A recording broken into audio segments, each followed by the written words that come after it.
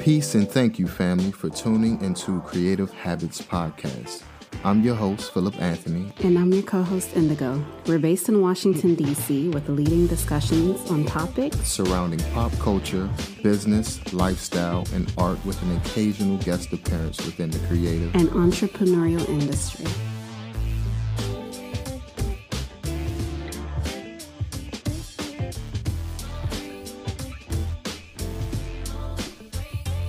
What's up, beautiful people? I hope you're having a great Tuesday. Welcome to another episode of Creative Habits Podcast. How you doing today, my love? I'm well. How are you? I can't complain.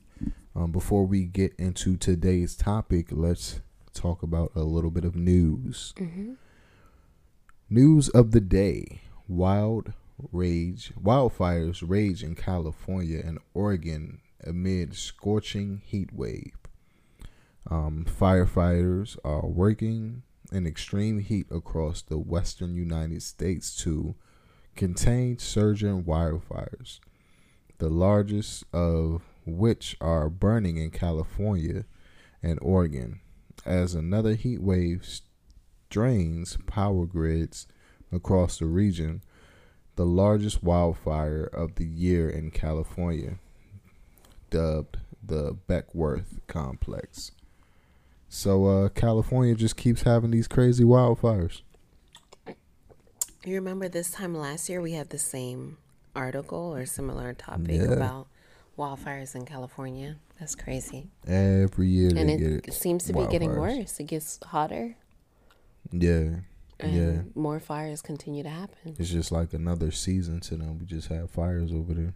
Could there be a point where there's so many fires that there's no longer parts of California maybe that are habitable? Or I know you have to have some really good insurance to live in California. I'm sure they'll charge it like you high prices.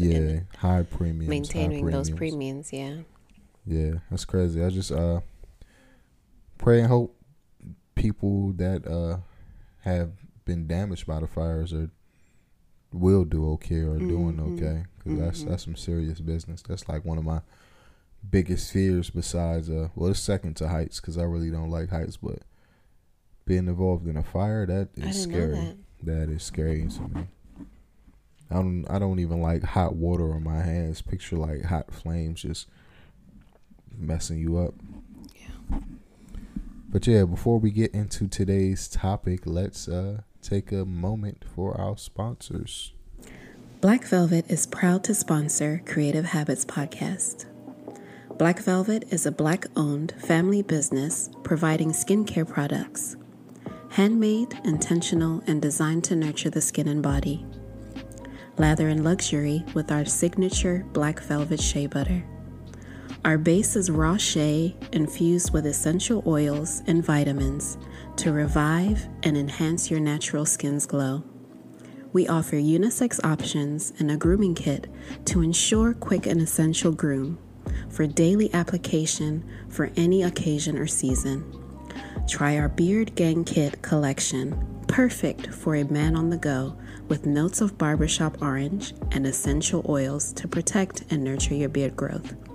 Visit us on Etsy at Shop Black Velvet or follow us on Instagram by Black Velvet. And we are back. So today's topic it's really interesting to me. I want to talk about ghettos. What does ghetto mean to you? Like, not the actual definition, but what do you feel when somebody says ghetto? Oh, what do I think of? Yeah. I think of a location that's low income, pertaining to houses. What do you think of when a certain demographic calls another demographic ghetto? Ignorant. Oh, that's ghetto. Ignorant? Ignorant, and I think it's derogatory. I think they know know that word is not a positive word to say. And I think it's just a buffer or something that's more polite than saying the N-word. Yeah. Or saying something like that person is lower class or lower value of another person. Yeah, I can see that.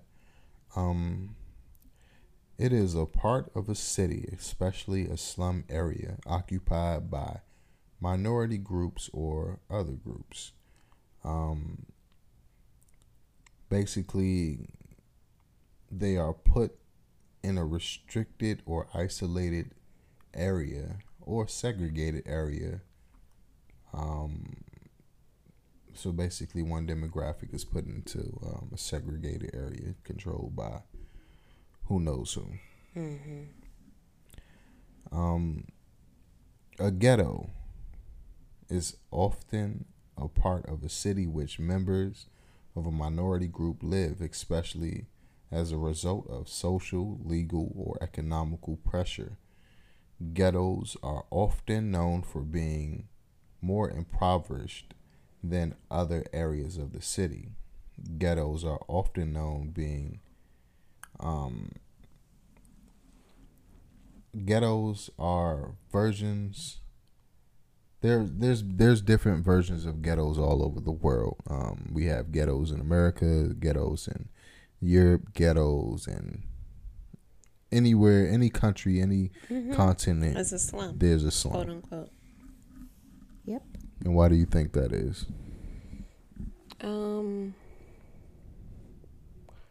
I sort of believe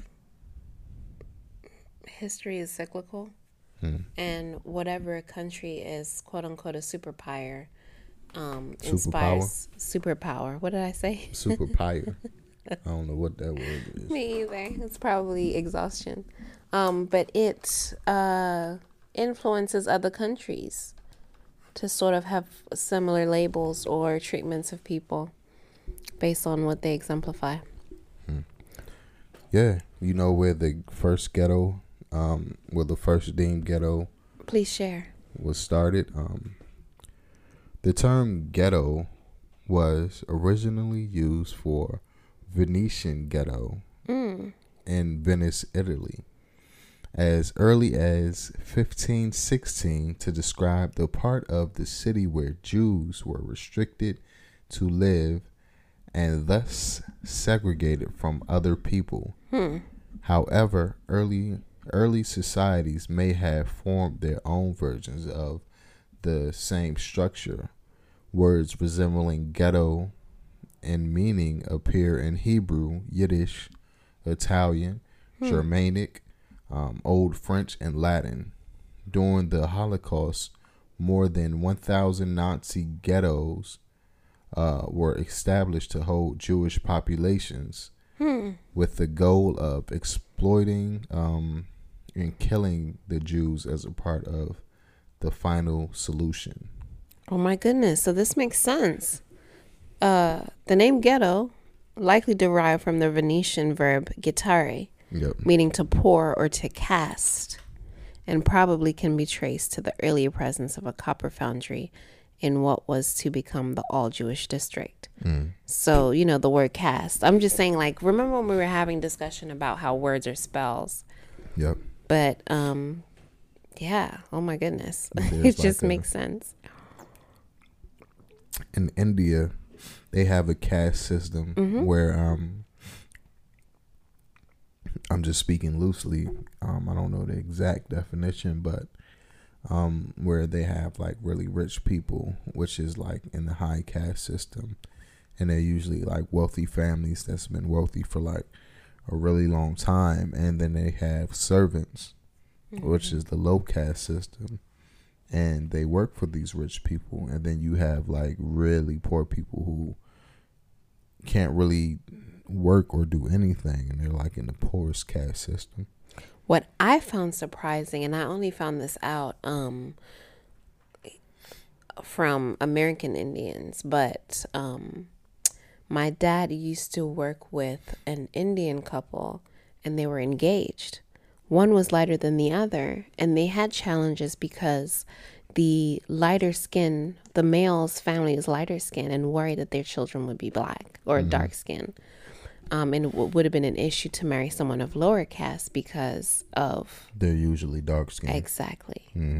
So that became an issue and almost had them not elope because the families the lighter skinned family had an issue with the other side. That's pretty racist. That's pretty racist. The development of ghettos in the United States is closely associated with different waves of immigration and internal urban migration. The Irish and the German immigrants of the mid-19th century were the first ethnic group formed. Ethnic enclaves, in the United States cities. This was followed by a large number of immigrants from Southern and Eastern Europe, including many Italians, Polish people between the 1880s and the 1920s. Most of these remained in their established immigrant communities, but by the second or third generation, many families were able to relocate to better housing in the suburbs after World War II. So basically, when people adopted the quote-unquote white identity, they were able to move up in the caste system. Even though I'm Italian, or even though I'm Polish, even though I'm German, I'm still quote-unquote white, so I'm more equal to somebody from England, so we're all white, and everybody else is not us, basically. So after World War, was that when the association of the ghetto would be of black people, like mainly categorizing black people? Pretty much. Because nowadays, I think that a lot of people seem to think that the ghetto is in reference of African American slums or African American livelihood in the hood or the ghettos. Yeah. I mean, obviously in parts that are not as suburbs, not affluent. Yeah, because you notice, like, in more affluent areas, their streets are a lot cleaner. They like you were watching, they have proper drainage systems or proper disposal of garbage and trash. But you walk down a few blocks, think of Manhattan. Manhattan is really rich on one side. You got the upper side, and then you got the lower side, east side. If you walk from the upper side to the lower side, it's like a totally different thing. You remember when we were in Harlem, it was kind of like, I love it here, but it doesn't look very upkept. You know what I mean? Definitely. Yep. But, that's a lot of that stems from redlining. Redlining is when certain banks and real estate companies denied a lot of black and brown people. But also the idea of white flight. So once black people would move into a space, white people would leave that space. But let me finish. They would deny them housing loans and monies to go to these suburbs, which kept them in these designated areas that they plotted out on the map. But go ahead.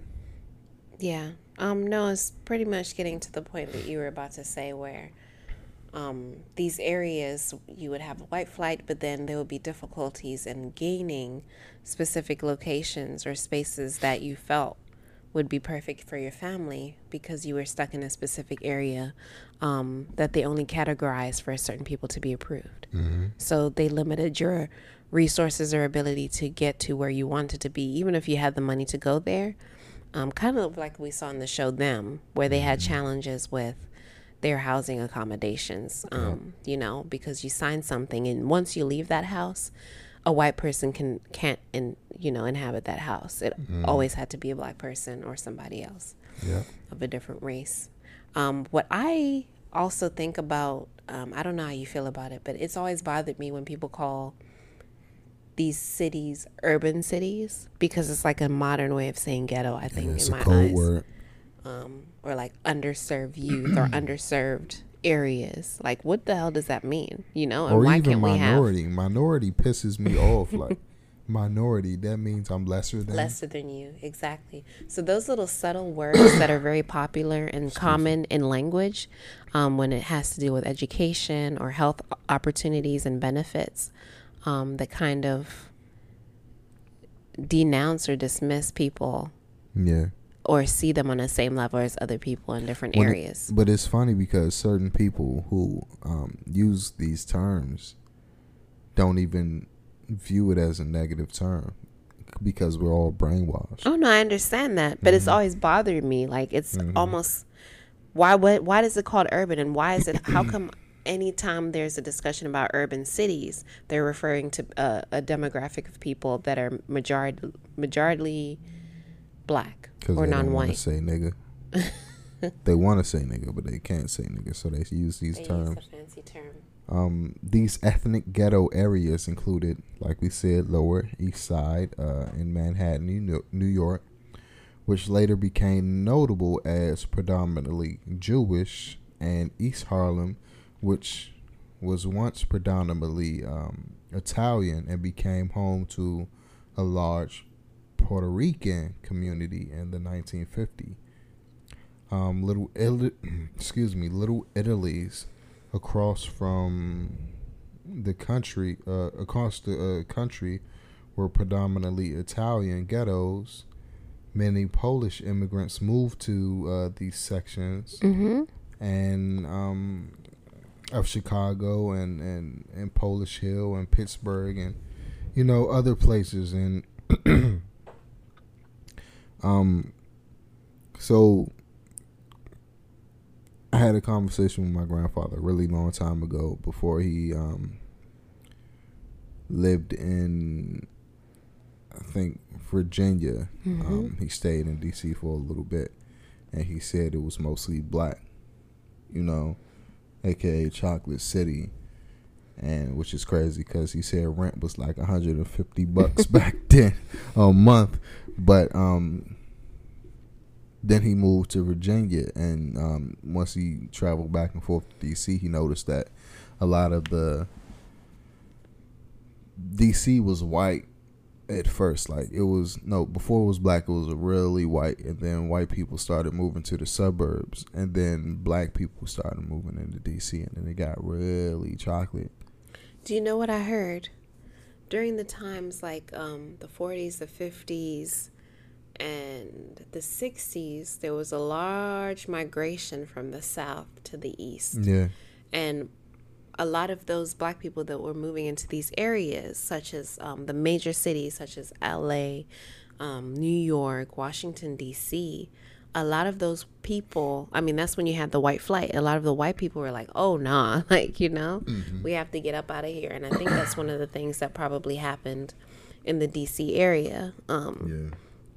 Where there were certain neighborhoods that were, majority, mainly white, predominantly white. And once there was an influx of African Americans from the South coming up to the North for opportunities, or these promises, they were promising freed black people that these opportunities or these states were, polite or respectful of African American people. It was a free country. But that wasn't true. It was just written on paper. Yeah. Do you know that Georgetown, is like one of the, I think is the richest neighborhood in Washington, D.C., was originally an African American colony. I absolutely do. I think we should do a podcast about D.C. history. Yeah, because Georgetown, it's like right on the water, people used to fish out there, and people used to like have, restaurants with mainly seafood, but a lot of those old houses that they still live in was owned by freed African Americans. Yes, I did know that. Now those houses are going for like $1 million, $2 million, $3 million. Probably more than that. You know what I mean? So yeah, it's just interesting, they're pushing a lot of black and brown people out of the city in which we live in, or pushing us to like different corners of the city. And, you know, Caucasians are moving back in. They're taking back their city. Their DC city. Their DC city. What I find very interesting, though, this is just my experience coming from Zimbabwe and moving to DC. That's what I was like shocked by with DC. It was so like different and overwhelming to see such a large number of like black people outside of Africa in a city. Like like early 2000s, it was still very much Chocolate City. And that was like really shocking for me. Yeah. Where it's like you would go maybe a day, a week without seeing another person that's your race. But then there's another thing about redlining, or the fact that depending on your neighborhood, you would see a specific group or people. Yeah. But yeah, I mean, there were still a lot of white people in DC during Chocolate City days, right? Yeah, there were a lot, you know, because the government is here. There's quite a few people that have been here that were born and raised in DC still. But I can understand that it was still very much predominantly black. I just wanted to give an exact definition of redlining. Sure. Somebody did not know. But redlining is refuse of a loan or insurance to someone because they live in an area deemed to be poor financial risk. Yeah. Poor financial risk. Boom. Poor financial risk. What does that mean? So depending on your zip code, you can get a X amount of loan, which is a little bit, or you can get a lot amount of loan, which is a lot, or you can't get a loan at all. Poor financial risk. And who deems what a poor financial risk is? I guess if you haven't used a credit, like you're new to obtaining credit. But how can you use credit if you don't have money? I mean, if you don't... I know what you're saying, but I'm trying to figure out what that means, you know? It's just really weird. You know what I mean? It's really weird. But things are changing. Like, black people are getting money now. They're moving into these suburbs and in these $1 million mansions and $500,000 houses and stuff like that. You know, there's still a lot of racism and people laying claim to a land that's not really theirs. But, you know, it's the society we live in. That's the type of people that we have in this area. Yeah, I feel you. So what else? Like, what other stories or like information do you have regarding redlining or the projects? I know there's a few good things about redlining, right? Let's look at the Harlem Renaissance, you know, where a lot of affluent, what's the word that I'm looking for? What are they called? Influencers. You know, before social media, a lot of influencers went to create poets, musicians, actors, athletes.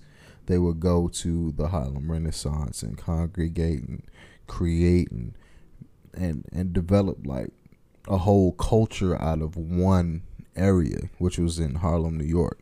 Absolutely. You know, Black Wall Street. You know, we were delegated to one area before the massacre, and they had over 600 businesses, hospitals, health clinics, and schools and libraries and work. Yeah. You know what I mean? Like, designated an area for us, but we still made magic out of that exactly. area. Even though they put us in these areas, we just like food. Like, they gave us the scraps. You know what I mean? And we made soul food. It's like, no matter what they do or how they try to separate us, we still make the best of any situation, any circumstance. Mm-hmm. You know what I mean? Like, it's a lot of like really negative things and really positive things. A lot of the negative things I might see, we talked about food deserts. Mm-hmm. You know what I mean? And depression and anxiety. Yeah. And a lot of these projects, man, they look like prisons. Like the buildings, bars on the doors, and like the architecture, they look like prisons. Plain colored high rises. You know what I mean? It's depressing to look at, and it's depressing to go outside. Have you ever been to any ghettos outside of America? I guess so. Like I mean, my granddad is from a city called Mbade, and that was considered quote unquote ghetto. I think historically it used to be a very vibrant city and a very lively city in Zimbabwe. But again, it was almost like that circumstance of a redlining situation where the Mbade was in the city, but if you had to be in the city, you couldn't be like in the nicer parts. They would put you in a specific area where it was just designated for the workers that work for white people in the city. The help. So, yeah, I guess that would be considered one, and I visited there quite a few times as a kid. But yeah. So, is it a form of segregation? Redlining? Yeah, I think it's a sign of separation. It's a sign of separation, but also I think if you have a significant amount of people on one side, and they all look the same, and then on the other side is the others, it could be a symbolism of just separating the races post segregation, like another way to divide. I work for this company that basically traveled to different schools and take pictures, yearbook pictures, candidates and IDs and stuff like that. And this was I think like Baltimore County, and Baltimore County is extremely different from Baltimore City. I went to a school in Baltimore City, which was mostly black and brown. The school looked terrible, like it looked like it was asbestos just crawling on the walls, and mold and dust everywhere, and just not proper conditions for a young child to learn and develop.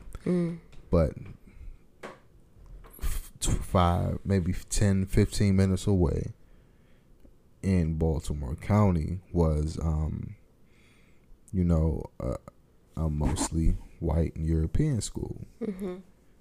Well, there were like Indians from India there, and Asians, but mostly rich people who sent their kids there. And this was like an elementary school, but it looked like one of those high schools that you see in the movies. With like everything was immaculate. Everything was perfect. Like they had stairs that reached to the heavens, and they had windows that were like super tall, and they had like a lobby. Did they have any detectors? No metal detectors or anything. Like everything was.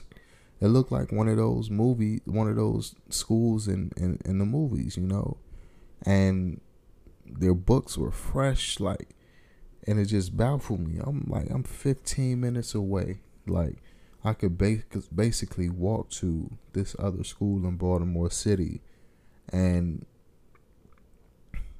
the differences were crazy. You know what I mean? Yeah. I don't know if you've seen this, but I used to be a very avid watcher of the Oprah Winfrey Show, and she did a segment once of the discrepancies of the different schooling systems, and would kind of like share what the different schools would have.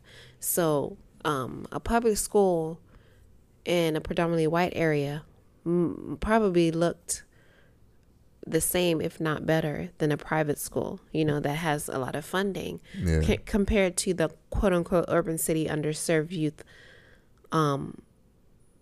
schools that would have no running water or like no AC or something's always breaking down. And the fact that they were just completely shocked, the students from the affluent school was completely shocked that even though it's a public run school, the resources are so much different from their experiences. They lack different opportunities, such as like a basketball court or anything nice to make your experience as a student perfect. Even having a swimming pool, like there's certain things that aren't provided, and they're not even, in a different state or a different city. They're right next to each other. Yeah. Just in different neighborhoods. This is even grocery stores, like the grocery store that's up the street from us is a lot different from the grocery store on 8th Street or U Street. We got a Shoppers over here that the vegetables don't look fresh. A lot of the meat looks rotten, like they just put a new label on it. Do you know what I think they do? And then in the next county or the next ward is like a Harris Teeter that, you know what I mean? Has everything fresh. You know what I think they actually do? What? But they're not saying is whatever produce is not being consumed or sold in Georgetown is then brought to the lesser neighborhoods. That's terrible. Once it goes bad. That's extremely and maybe terrible. like refurbish a little bit the meats and stuff to make it look like they're fresh, when in actuality, if you put it in your freezer, the next day it's rotten. But it's weird because if you go downtown, there's like a grocery store on every other corner. Oh yeah, but like this Starbucks. If we didn't have a car, we would be short because it's like maybe 10 or 11 blocks away. Yeah, we see a lot of our neighborhoods walking with groceries from there. Yeah. So definitely thankful that we have the means to travel, not by foot, back and forth. So what do you think the solution is? What do you think we can do, or the government should do, or the banks, or whoever? How do we solve this issue? America's on some bullshit, and I think until they're able to acknowledge that they're purposely continuing white supremacy, nothing will be solved. That's just the root of the problem. Once we're able to dissect and discuss and really have hard conversations about discrimination, and once people that are in power are willing to give away some of the power that they hold, we could see some change. How about yourself? What do you think? When you ignore the problem, you are the problem. Shame. Yeah. That's true telling. But that's all I got for today. Me too. Here is your quote of the day. Okay. A flower that grows in the ghetto knows more about survival than the one from the fresh meadows. Talib Kweli. God damn. That was a good one. Don't forget to like, share, subscribe, comment, share with your mother, your father, your cousin, your auntie, your uncle, your friends, no matter. Just share. Buy Black Velvet. Buy Black Velvet, and we'll see you guys next week. Yeah. Peace.